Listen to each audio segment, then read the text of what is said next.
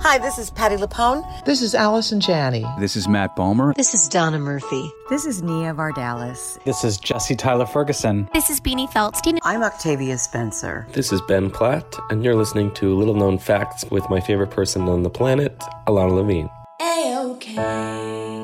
Welcome to Little Known Facts, a podcast where you will hear unfiltered, raw, honest, and uniquely funny interviews with artists you love as they talk about the art they love to make. I'm your host, Ilana Levine. You know, some people enjoy composing their own music, chord by chord, and others are happiest when they come across that one perfect song. Work is not a lot different than that. Whether you prefer building your own workflow or using a pre-made template, with Monday.com, you and the team can work in a way that's comfortable for everyone. Tap the banner to go to Monday.com and build your own amazing workflow, or find an awesome template. No judgment. Hey, I heard you needed inspiration. Here's Alana and friends with some revelations. Little known fact of the day. Every little thing's gonna be A-OK.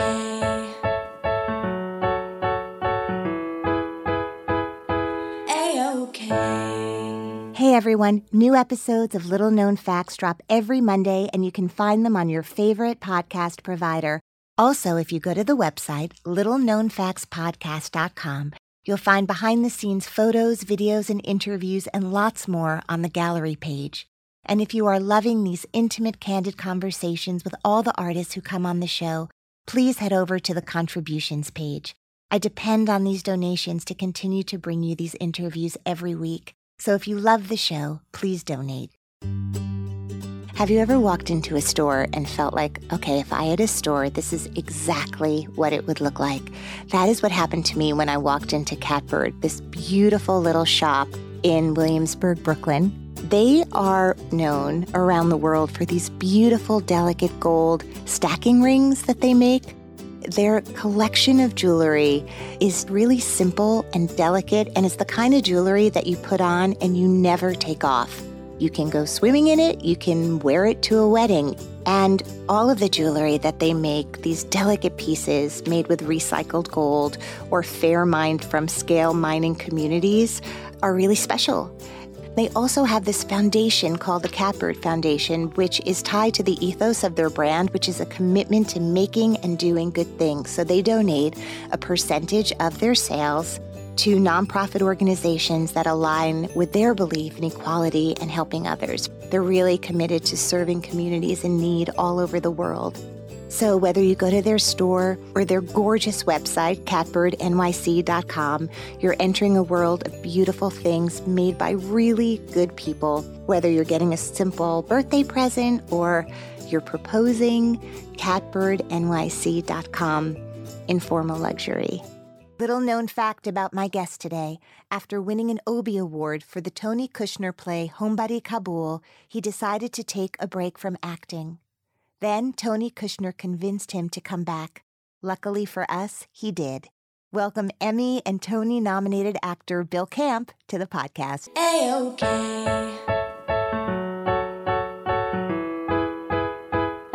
A-OK. Hey everyone, my guest today is the Tony and Emmy Award-nominated actor Bill Camp. For over 3 decades, he has had an extraordinary career. Some of the plays he has starred in include The Crucible, Death of a Salesman, Coram Boy, Heartbreak House, Jackie, St. Joan, and Homebody Kabul. He has a long list of television credits that include roles in The Leftovers, The Night of, Manhattan, Damages, and Boardwalk Empire. He has appeared in over 30 films, including The Only Living Boy in New York, Jason Bourne, Molly's Game, 12 Years a Slave, Birdman, Loving, Lincoln, Reservation Road, and many, many more. He is passionate about sports, but especially hockey. He is married to actress Elizabeth Marvel. He lives in Brooklyn in the same building as actors Alana Levine and Dominic Musa. Welcome, Bill Camp, to the podcast. Thank you. It's really nice to see you here. We probably could have just done it in the courtyard of our building, but it's nice to kind of do it professional-like. Right. No, I'm very happy to be here. This is exciting. Excellent. I just want you to know that on Wikipedia, they call you a 21st century male American actor. What? What? You're kidding me. No. So do you What agree does with that mean? statement? In case you weren't sure who you were or what you are, Wikipedia has answered it. So I'm here today with Bill Camp, America's 21st century male actor. But what I wanted to know more about you is, where are you from in America? New England. I was born in Massachusetts. I was born in Haverhill, Massachusetts, in Hale Hospital, the same hospital that the writer H.P. Lovecraft was born in as well. Well, that's a little-known fact. I know, isn't it? Now, isn't that great? Little-known fact. I came have with a an choice awesome right fact, now. I thought. I could pretend, but I'm close enough with you to not. I don't know who that is. So that makes me an idiot. So, no, not at all. He's a kind of obscure early 20th century horror, macabre, I wouldn't say gothic, but one of Stephen King's inspirations as a writer in the genre in which he writes. H.P. Lovecraft was writing in that genre in the 20s and 30s, 40s, and was a favorite of mine growing up, which was probably not good. My mom hated the fact that I read H.P. Lovecraft. Do you think that was his real name? Really? Yeah. H.P. Yes. Lovecraft. I can't remember what. Yeah. No, really. That was his name, Lovecraft. I wish I could start my career again. I am Alana Lovecraft. I feel like my career might have gone in a different direction, but I might have gotten more work. That's all I'm saying. That's all I'm saying. So you grew up, and your mom, you just said, was not a lover of this kind of writing. But tell me a little bit about growing up and who was in the house with you, and how did the arts come into your life? Well, both of my parents were teachers. My mom specifically was a librarian most of the time, and so taking the Lovecraft titles off. Taking them all out. Burn the Lovecraft books. And my father was a teacher of English romantic poetry and other English writers. That was his sort of specialty. And both of them, my mom was a painter and my father was, my dad kind of was one of those people who sort of could do anything. He could pick up an instrument and start to play. He was a brilliant writer. He was a really great athlete, but you never really know it because my father, he was sort of anonymous that way. And so it was around the house. We all were exposed to the arts and all had, my sister, Katie, is a dancer. Where are you in the family lineup? I'm the youngest of four. And my sister Megan plays piano. And my brother Peter, who's probably the most artistically gifted of all of us. Oh, I wish he were here. Yeah, he's in Vermont right now, which is where my family lives. Right.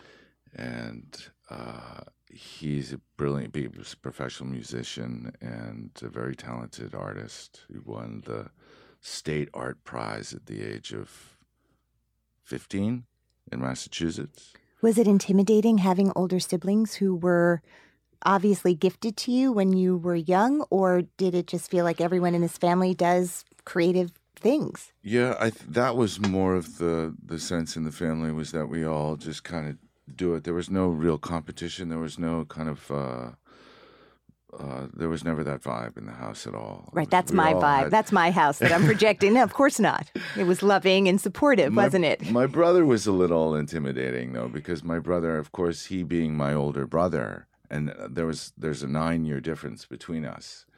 I was always striving to kind of impress him and be able to, do things, and I was always falling short. And he did let me know that there was never any overtaking him. Did you go to school where your father taught? I did. My father taught at a really small, microcosmic boarding school of just maybe 300 students from 8th grade to 12th grade. So on average, I don't know, 45, 50 kids per class. And boarding school. So you were a day student at the boarding school. I was a day student. I could stay there any nights I wanted to, as long as people knew, either the dorm master that I was affiliated with or my mom and dad. Did you used to do that? Oh yeah, I did a lot of that. And then I boarded one year. My dad took a sabbatical and lived in Boston and worked for an organization, A Better Chance. And so I stayed at school and boarded, and then it all went awry. So that year, that's the year? I would trace it to maybe a little earlier, but Can you describe a suddenly ride? I was off the leash, Okay. so to speak. So things became available to you that might not have been. Yeah, it was, How old are you when this awakening happened? 14. Oh, you were young. And then 15. I turned 15 during my 10th grade year. So about halfway into my 10th grade year. So I started the year 14. I had already, begun to deviate somewhat. And then I became a deviant. And did you get in trouble? Yeah, I did. Were you more off the hook or on the hook being related to someone who was so prominently involved in the school and beloved, as I imagine your dad would have been? He was. It was a double-edged sword. It was, there were things that I was forgiven or things that, some faculty members let sort of ride. And then there were things that because when my father found out about certain things, then I really paid the price. And then, so I took a break from that school for a little while, and then I came back. They and let I you back? finished. Yeah, they let me you back? Yeah, I had to jump through certain hoops, and Promises were made. Yeah, that's right. Right. Hey, it worked out. Lengthy introspective essays about my life and myself and adolescence and whatever. But yeah, it eventually worked out. I bet it makes you a compassionate parent to know all the places a don't person know. can go. I'm I mean, not your sure. boy's not there yet, but You'd have to ask him. he's coming in a minute. Silas? Now, that would be a great interview, no doubt. That would be a far superior interview Well, we'll see. than me. We'll see. That may end up to be true, but so far I'm feeling like this is very promising. When you were at school and not getting in trouble, when did you find that you had a love of performing? We did Godspell in 4th grade, and I had to sing, the role of Jesus. And You do. Right, exactly. And I sang the role of Jesus, nothing like the great Victor Garber, who created that role. Right? I was so terrified, but in 4th grade, there was something that I was like, this is kind of fun. And it was communal, and it was like with my friends. And my 4th grade teacher then started a kind of community youth theater program out of that. The next year we did The Christmas Carol, and I played Scrooge. And then we did another thing that we actually made ourselves as a bunch of 6th graders and then 5th graders. And then so I was having a blast. And then I was asked to be in a production of Waiting for Godot when I was in 7th grade. And they had a community adult theater, Groton Community Theater, which did adult plays. And they hired in professional actors. And I played the boy in a production of Waiting for Godot when I was in 7th grade. And then I did one small thing in 8th grade when I started at Groton School. And then I dropped it. Like a ton of bricks. Why? Just dropped it because as I mentioned before, I started to take interest in other things. Like There were other extracurricular activities. Exactly. Sports and girls and cigarettes and, stuff like that. Just general, deviant behavior as a young teenager. And so being in a rehearsal room and pretending at stuff was less interesting. So then I didn't do anything until my senior year in 12th grade. I decided not to play hockey that year because I had broken my leg the previous year, and I was in a production of The Crucible, and I played Giles Corey, which the amazing Jim Norton played in our production last year. So how did you become someone who came to New York and went to Juilliard. I was at the University of Vermont. Were you a theater major? I was not. I was a classics major. I translated Latin. I really, really loved it. And I did it for 5 years, from 8th grade to 12th grade in high school.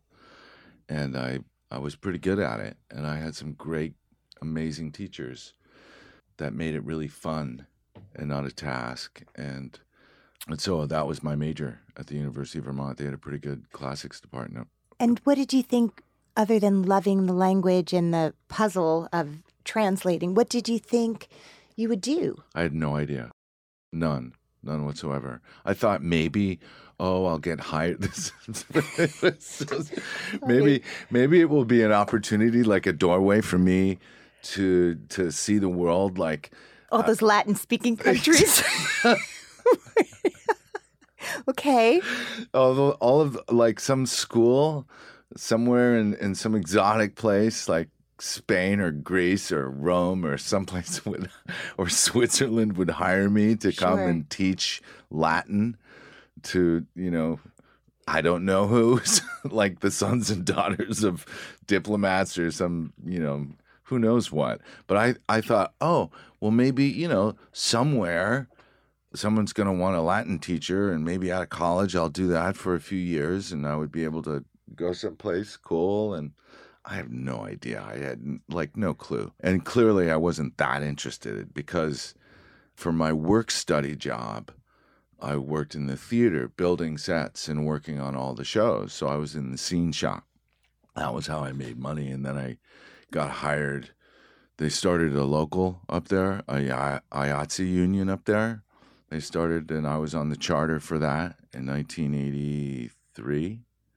So I got a lot of union calls for rock and roll shows that would come through town, and shows that toured, like the acting company, for one, came through with Skin of Our Teeth, I remember. And I watched, I was there for a load-in, and then I saw all of the actors show up at 10 in the morning in the theater, this beautiful old, union house in Vermont, Burlington, Vermont, called the Flynn Theater. And I was like, what are these actors doing here? Why are they here? They should be in bed somewhere. They should be, It's 10 a.m. And they all started doing like warm-ups and moving around the theater and going into the balcony and like checking acoustics and all of this stuff that it blew my mind. And then I found out, I was like, where are these people from? And why are they doing this? And I found out that they were all Juilliard grads, because they were part of the acting company at that time, years ago. The acting company still that was sort of part of John Houseman's plan was, if you got Kevin in here or Mandy or any of those people to come in, it was, I think at that time, a requirement, or it was highly, highly recommended that before you hit the professional world, you do a year of touring. Because the reason they accepted a certain group of people was, the idea was, in your first year, whatever group you were, they were casting a company that was going to be a touring company. That was the model. Right, his mission. Exactly. And so I got to see some group doing this that were graduates, and it put it in my head, that's a place that actually takes this very seriously. And then I saw the show, and I was like, at that time I had started to do shows on the sly with other guys from the scene shop and other majors like English and art.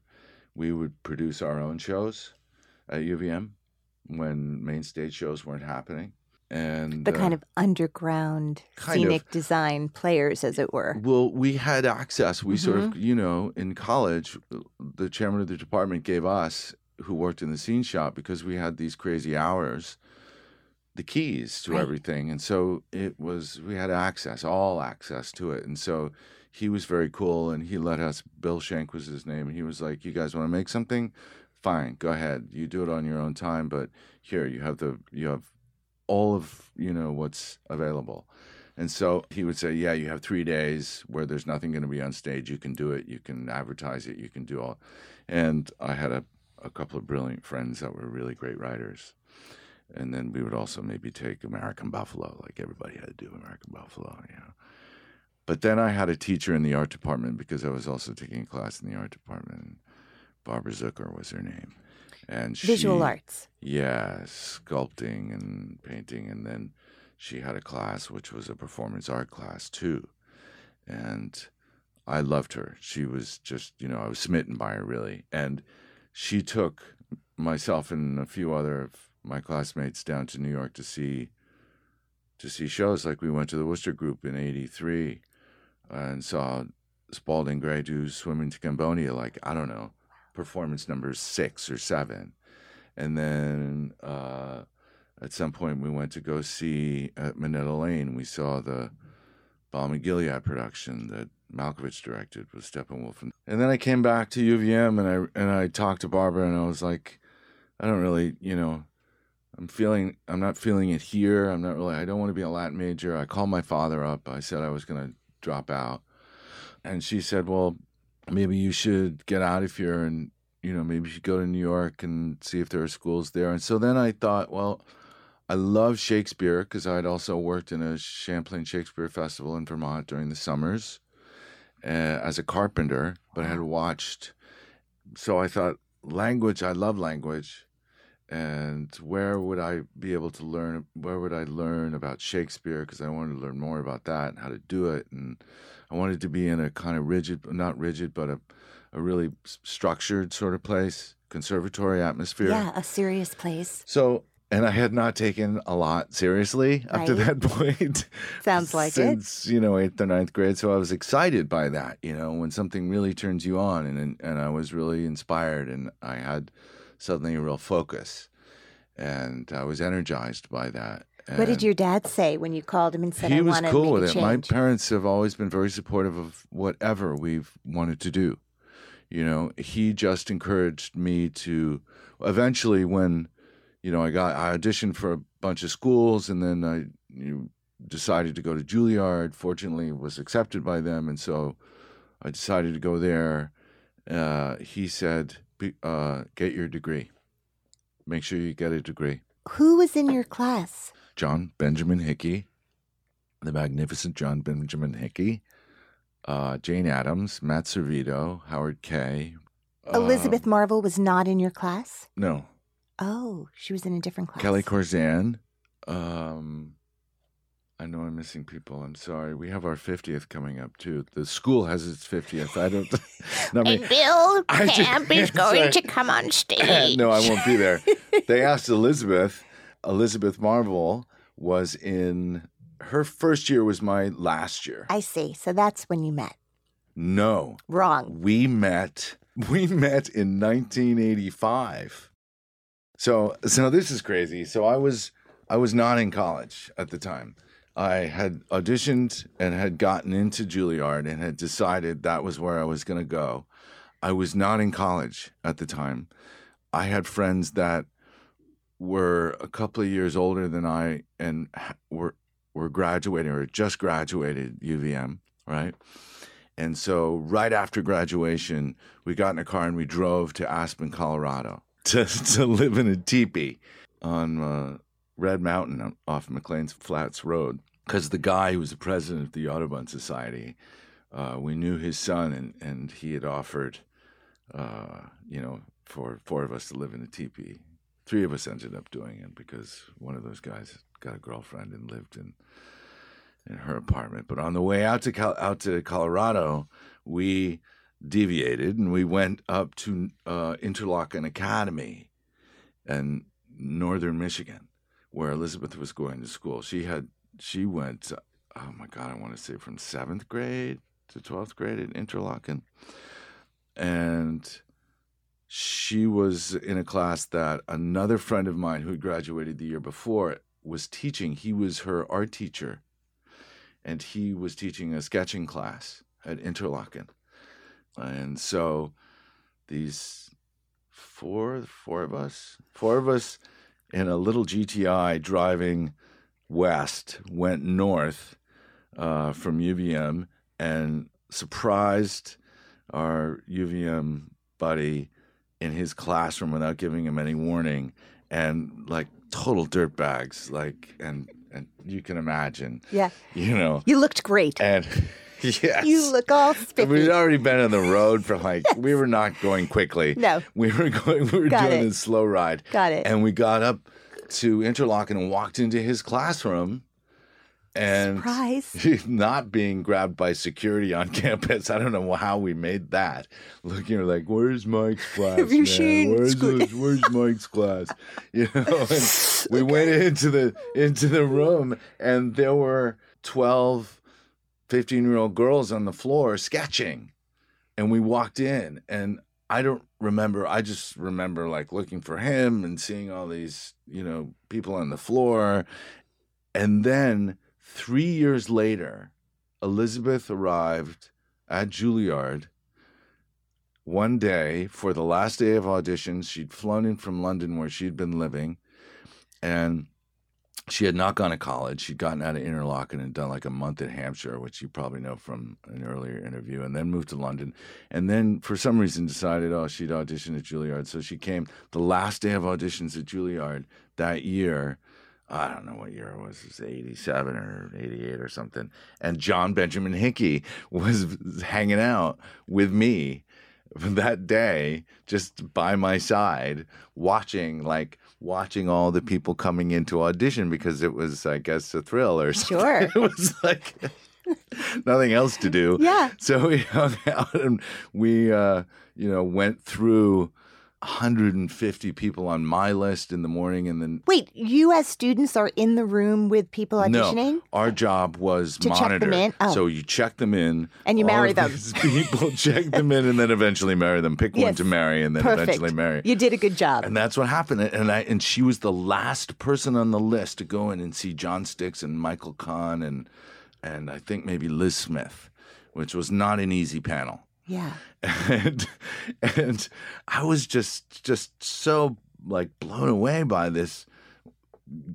beautiful young woman, but she was, I don't know, she was like, she had wallabies on and blue jeans and long, like a shirt like you're wearing now, but it was like twice as big, like long, and her hair was down all over the place. It was really long too. And she was like, at that time you could smoke in the hallway at Juilliard, and she was just smoking. She was the last person on the list. She wasn't, everyone else was like, in their Capezio shoes. Sure. And like, Yeah. like black. Their audition outfit. Yeah.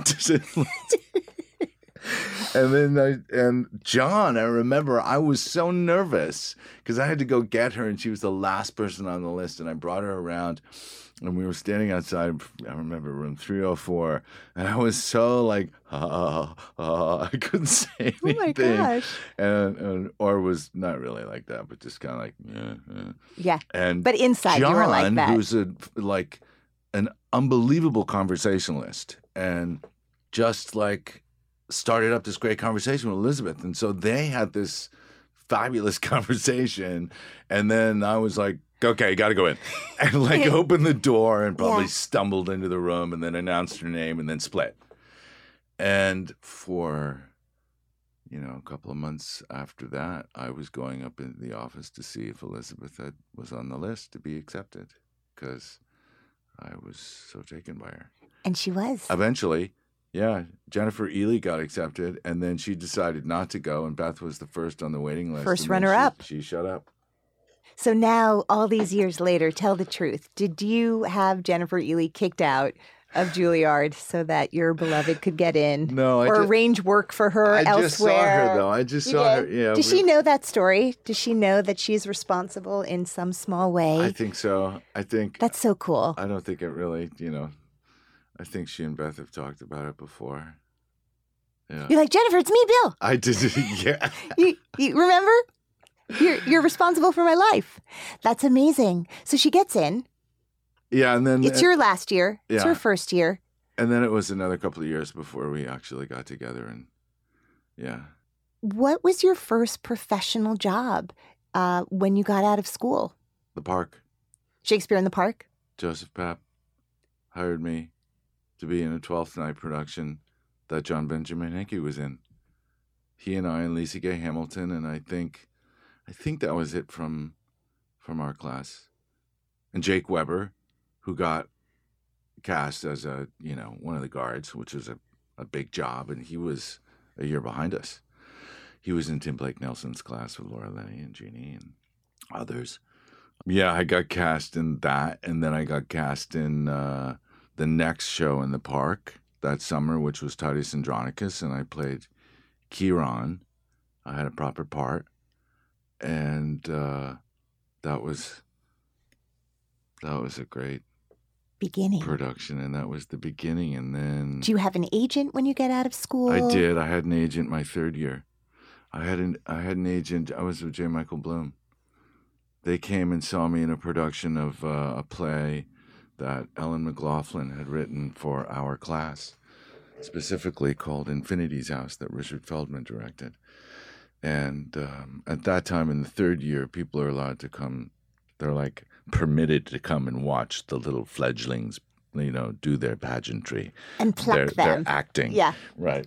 And so, yeah, I got some calls then, and I went and signed with J. Michael Bloom. So how long after this, just to help me kind of get a sense of time, were you cast in Tony Kushner's Homebody Kabul? Many years. Many years. That was that was 2001. That happened. So, yeah, like 10 years, 11 years later. I imagine before that there were things that were really important to you or impactful for you. I did so much regional work. Yeah. In those the 10 early years. Days. Yeah, because I was not one of those actors that felt I needed to stay in town to wait for something. I just wanted to work.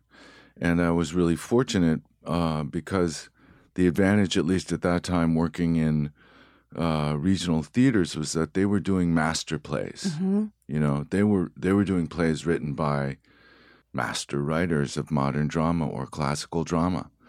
And so anytime that I had the opportunity to work on something made by somebody like that and spend time with a Chekhov or an Ibsen or Sure. Shakespeare or O'Neill or what have you, You were happy to do it. I was really eager to do it. There was such an awareness for me being in New York at that time of like who was getting plucked out in some way, someone your age who's suddenly on a TV show or suddenly on Broadway or, Jane Addams, these people who at the time I remember were working in a very big way, very quickly. Is there a feeling at that time of like, are you looking around at what other people are doing, or were you always able to really stay your own course and just feel like this is where and how I want to create work right now? Or were you bitten by that same bug that I hear other people talk about when they look back at that time? I think, yeah, there's a certain level of wanting that, unless you're really focused and you're like, I'm only going to do stage work when I get out, and I'm only going to do that, and I'm going to maybe start my own place and or be part of a company someplace. Yeah, I was distracted by that too. I wanted that to a certain level, to a degree. And we had a number of people in my group that were on shows right away, whether they were soap operas or they were TV shows, network shows, because that was mostly what was happening around then, or in movies. And there's a little bit of that feeling of, if it's not happening for me now, is it ever going to happen? And do I not really cut it in that way? These people now have, it's all right there for them. And now their careers are going to go on for the next 40 years doing this and being highly successful. And we know what happens after time. Sure. For everybody. You can tell me if this is an apocryphal story or if this is a true story about you. But I heard that at one point you were rethinking things and took some time off from acting. Oh, yeah. No, absolutely. That's a real thing. Totally. Can you talk about that? I had been thinking about it for some time. Like sometime being, a couple of years, 3 years prior to doing Homebody Kabul, because Homebody was the last play I did. And then I was in Los Angeles. I just was starting to feel, all right, I've been doing this for 10 years. And I've been really lucky and very grateful for what I've been able to do. Maybe not as paid enough attention to my gratitude, but I felt like I was sort of a mouse on a wheel, and I felt like stopping. It had been, I don't know, it's sort of a cycle, I think, for me at least, and I was very focused on just that, and a lot of other things that make Bill up, I had sort of shelved, and my identity was sort of wrapped up in just being an actor and other actors in the world of acting and auditions and shows and did you get this and are you doing this and that and all of that stuff. And it was a dull taste in my mouth, or it was no longer really, the flame was not going. So it was getting down to an ember. And Homebody was kind of the perfect thing to stop on because it was long. We did it for a long time. It was a grueling play to do. And so I took a little bit of a break and visited Elizabeth, who was doing a show called The District in Los Angeles, and stayed out there with her. And then I remember flying back and doing a workshop with Lee Brewer of a play and spending 2 weeks with Lee down at Mambo Mines and another actor, which had always been a kind of dream of mine. To do that kind of work or to work with Lee? To work with Lee. Uh-huh. Work with Lee. Because I had also been exposed to Lee. I'd met Lee at Sundance in the Sundance Theater Institute a couple of times out in Utah. And, of course, I knew about Lee from, just reading about theater and as a teenager in her early years at Juilliard. And then I went back to L.A. and was not, that show wasn't going to be produced anytime soon. It was just a workshop. I think being in Los Angeles had something to do with it. And also, and being an actor in Los Angeles and really feeling like a fish out of water. And I couldn't get into the flow. And I had a conversation with a very, very, very good friend of mine who was like, look, man, just stop. It's not no one's making you. Yeah, it's like, you've been talking about this for a little while. Why don't you do it? Because it's not going to end your life in any way. And I was living in that place of this false expectation, appearing real, that if I stopped, everyone was going to forget about me. Right. It was all going to go away. And then I was never going to start at square one again. And all of that, that untruth. I just sort of found the courage to say, okay, well, all right, let it go. And that's it. And I really, I think about doing it again because it was such a rich, enriching, and nourishing time for me. And it was so important because it was just I divorced myself from the business, absolute. That's really incredible. And the only person from the business who got in touch with me, I had just signed with a new agent. So they were very pleased with this decision. And I disappeared. Right. And it was not like, great. What's not great. No.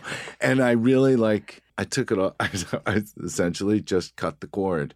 And, I got in touch with them eventually. And then I had to get in touch with other people, and said, this is what I'm doing. Don't expect me to. But it was Tony who stayed in touch. And we wrote each other letters.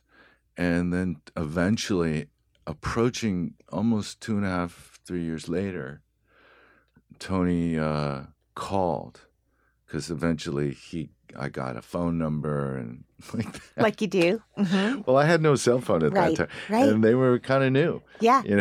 And at least for me. I wish I still had no cell phone. And, tell me about it. Yeah. Glendale Mall. Bought my first Nokia. Nice. Right? And Tony called and said, we're doing Homebody again. It was going to be a little bit different. Production value was going to be different. And Tony had worked on the play. And would I play Quango Twistleton again? I thought about it for a little bit. And then I thought, that's kind of cool to stop with this thing. And I won an Obie for it. And then to start again, to play the same role, to sort of bookend this break with the same play and come at it with a totally different set of, I don't know, judgment or lack of judgment or just a whole new landscape. And it was great. You've been doing this 30 years, Yeah. I would say. Yeah. When you say yes to something at this point Yeah. in your life and the script arrives at your home, Yeah. or I bring it up to you from the lobby, in a This- neighborly way. Not that I'm interested in seeing what's in the envelope. Not at all. I'm just doing you a nice favor and bringing it to you. How do you, could you imagine? Looks like this manila envelope's been opened.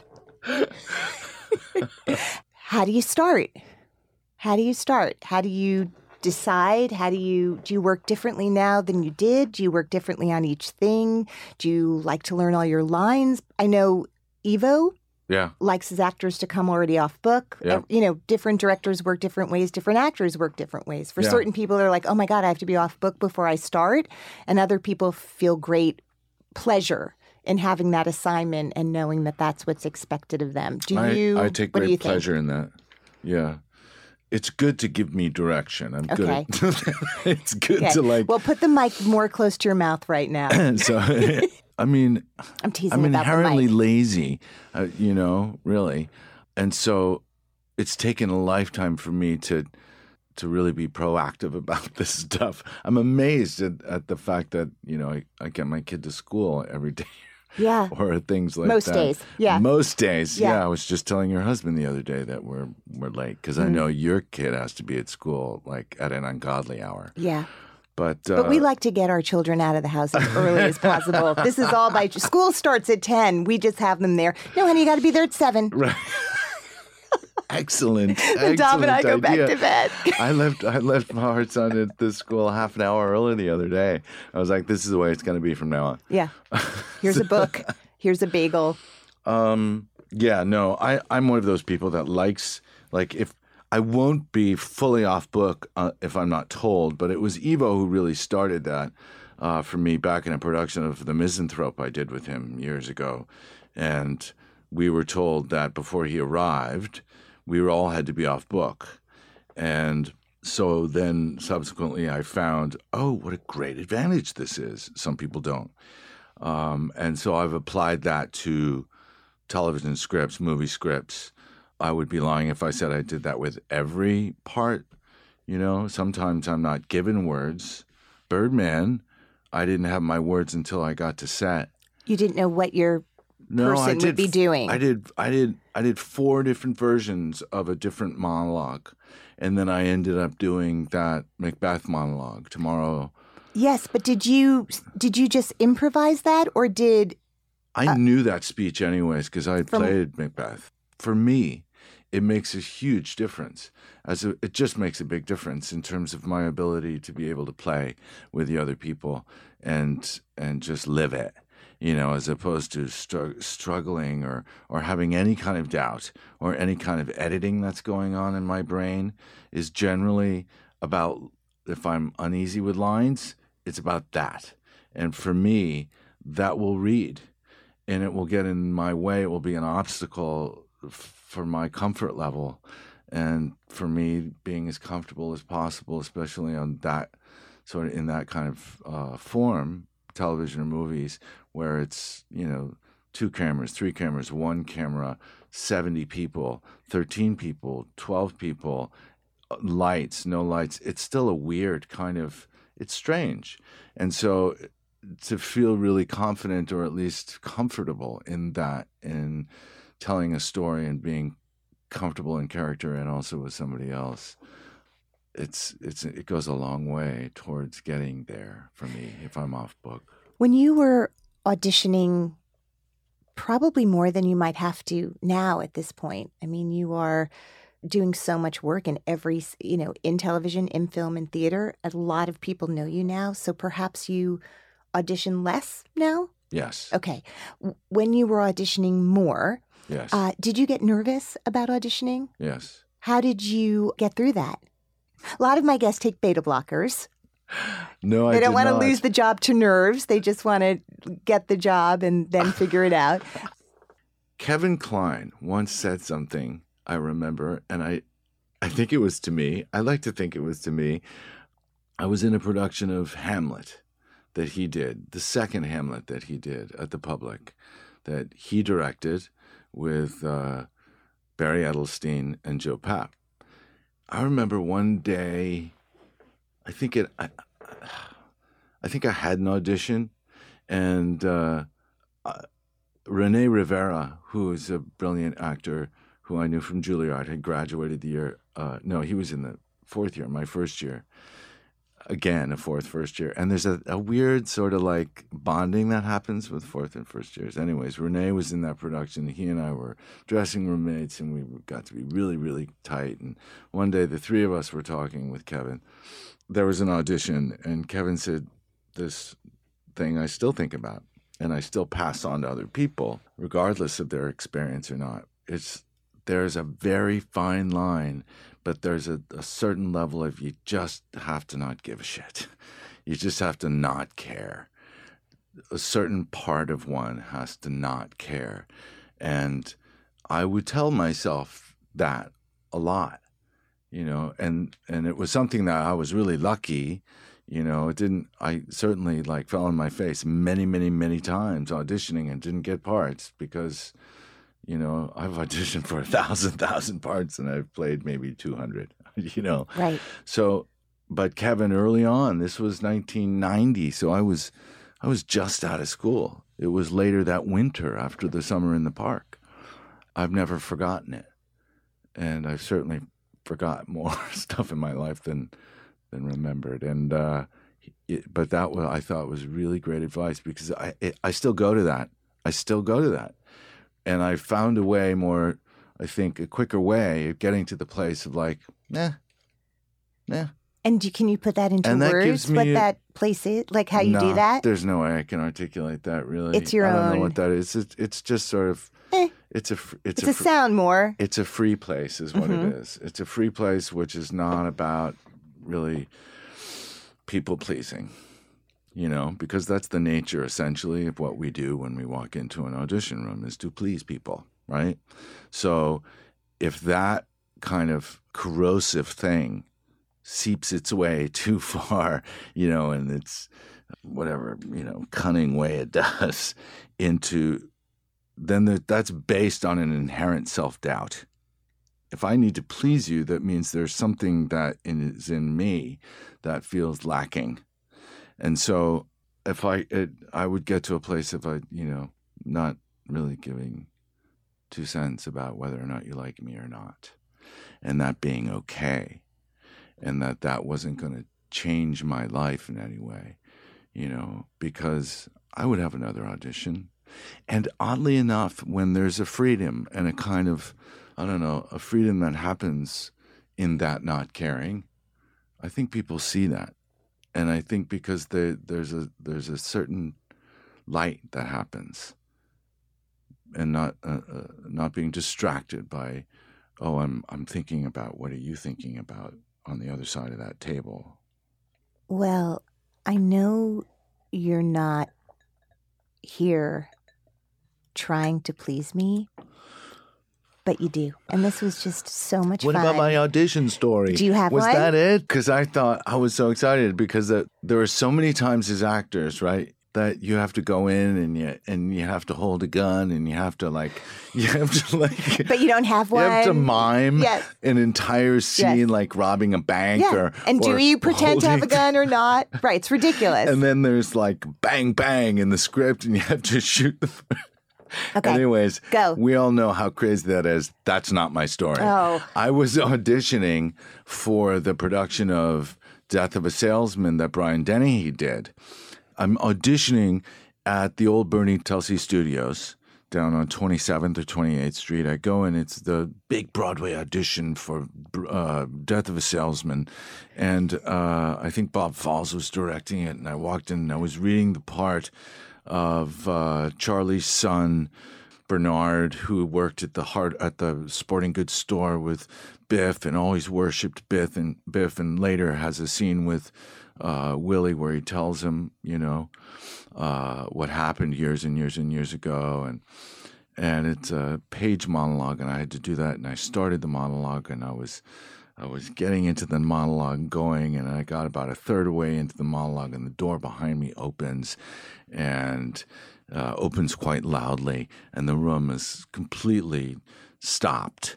And I look at everybody in front of me, and two people stand up. Bernie stands up, and somebody else, I don't know who it was, a reader or something, stand up, and then Bob Falls is there, and then Will was there, and somebody else, and I'm looking at their faces, and their eyes are all wide and sort of smiling, and I turn around, and there's Arthur Miller standing behind me, like all six of him. And this was in the middle of the winter time, so he had a giant overcoat on, a hat. I mean, what you would picture him in his big glasses and a scarf and just this mountain of a man. And Arthur Miller, and I'm speaking his word, and then he came in and said, hi, and sat down and like took his jacket off and put down his briefcase and sat down in the chair and then looked up and was like, okay, sorry, go ahead. And I was essentially so dumbfounded and awestruck that I don't think I even made it through the audition, and then just left. That's my most memorable audition ever. That is unbelievable. That's unbelievable. Yeah, it was crazy. And that you got up, this is what I find amazing about actors. You got up the next day. You did it again. Yeah. Right? Like yeah. you just... I went to some other audition. For like right. Colgate commercial. That's right. Or, I don't know. It's all the same. Wow, that's extraordinary. Right. Well, you're extraordinary. I feel... thank you. So are you. I feel really proud of you. I feel like you live your life by your own rules. And you've made a life that is just so filled with love and creativity and adventure. And I see how you raise your kid. And it's really inspiring to me. So I really thank you for being here today. Oh, thank you. It's really extraordinary. So thank you, Bill Camp. We both do pretty good as parents, I think. We're doing okay. Clouds can make the wind blow, bugs can make the grass grow. So there you go. These are little known facts that now you know. If you want more information about my guests, go to the website littleknownfactspodcast.com. I also wanted to tell you that there is now a new addition to the website. It is a button that says contributions. This podcast is a true labor of love, and I really, really want to keep doing it for a long time. So if you like listening as much as I love to do it, please feel free to contribute. It would mean the world to me. Also, on Twitter, you can find me at Alana Levine. Instagram is Little Known Facts Podcast. And on Facebook, Little Known Facts Podcast. You can also feel free to rate and review the show on the iTunes show page. This podcast is recorded at Hanger Studios in New York City. This episode was brought to you by Pro Media. Located in Times Square, Pro Media offers both production and post-production services out of its beautiful studios in the heart of New York City. Pro Media, Sound Vision. Find out more at promedia.nyc. This is the story of the one. As head of maintenance at a concert hall, he knows the show must always go on. That's why he works behind the scenes, ensuring every light is working, the HVAC is humming, and his facility shines. With Grainger's supplies and solutions for every challenge he faces, plus 24/7 customer support, his venue never misses a beat. Call quickgrainger.com or just stop by. Grainger, for the ones who get it done.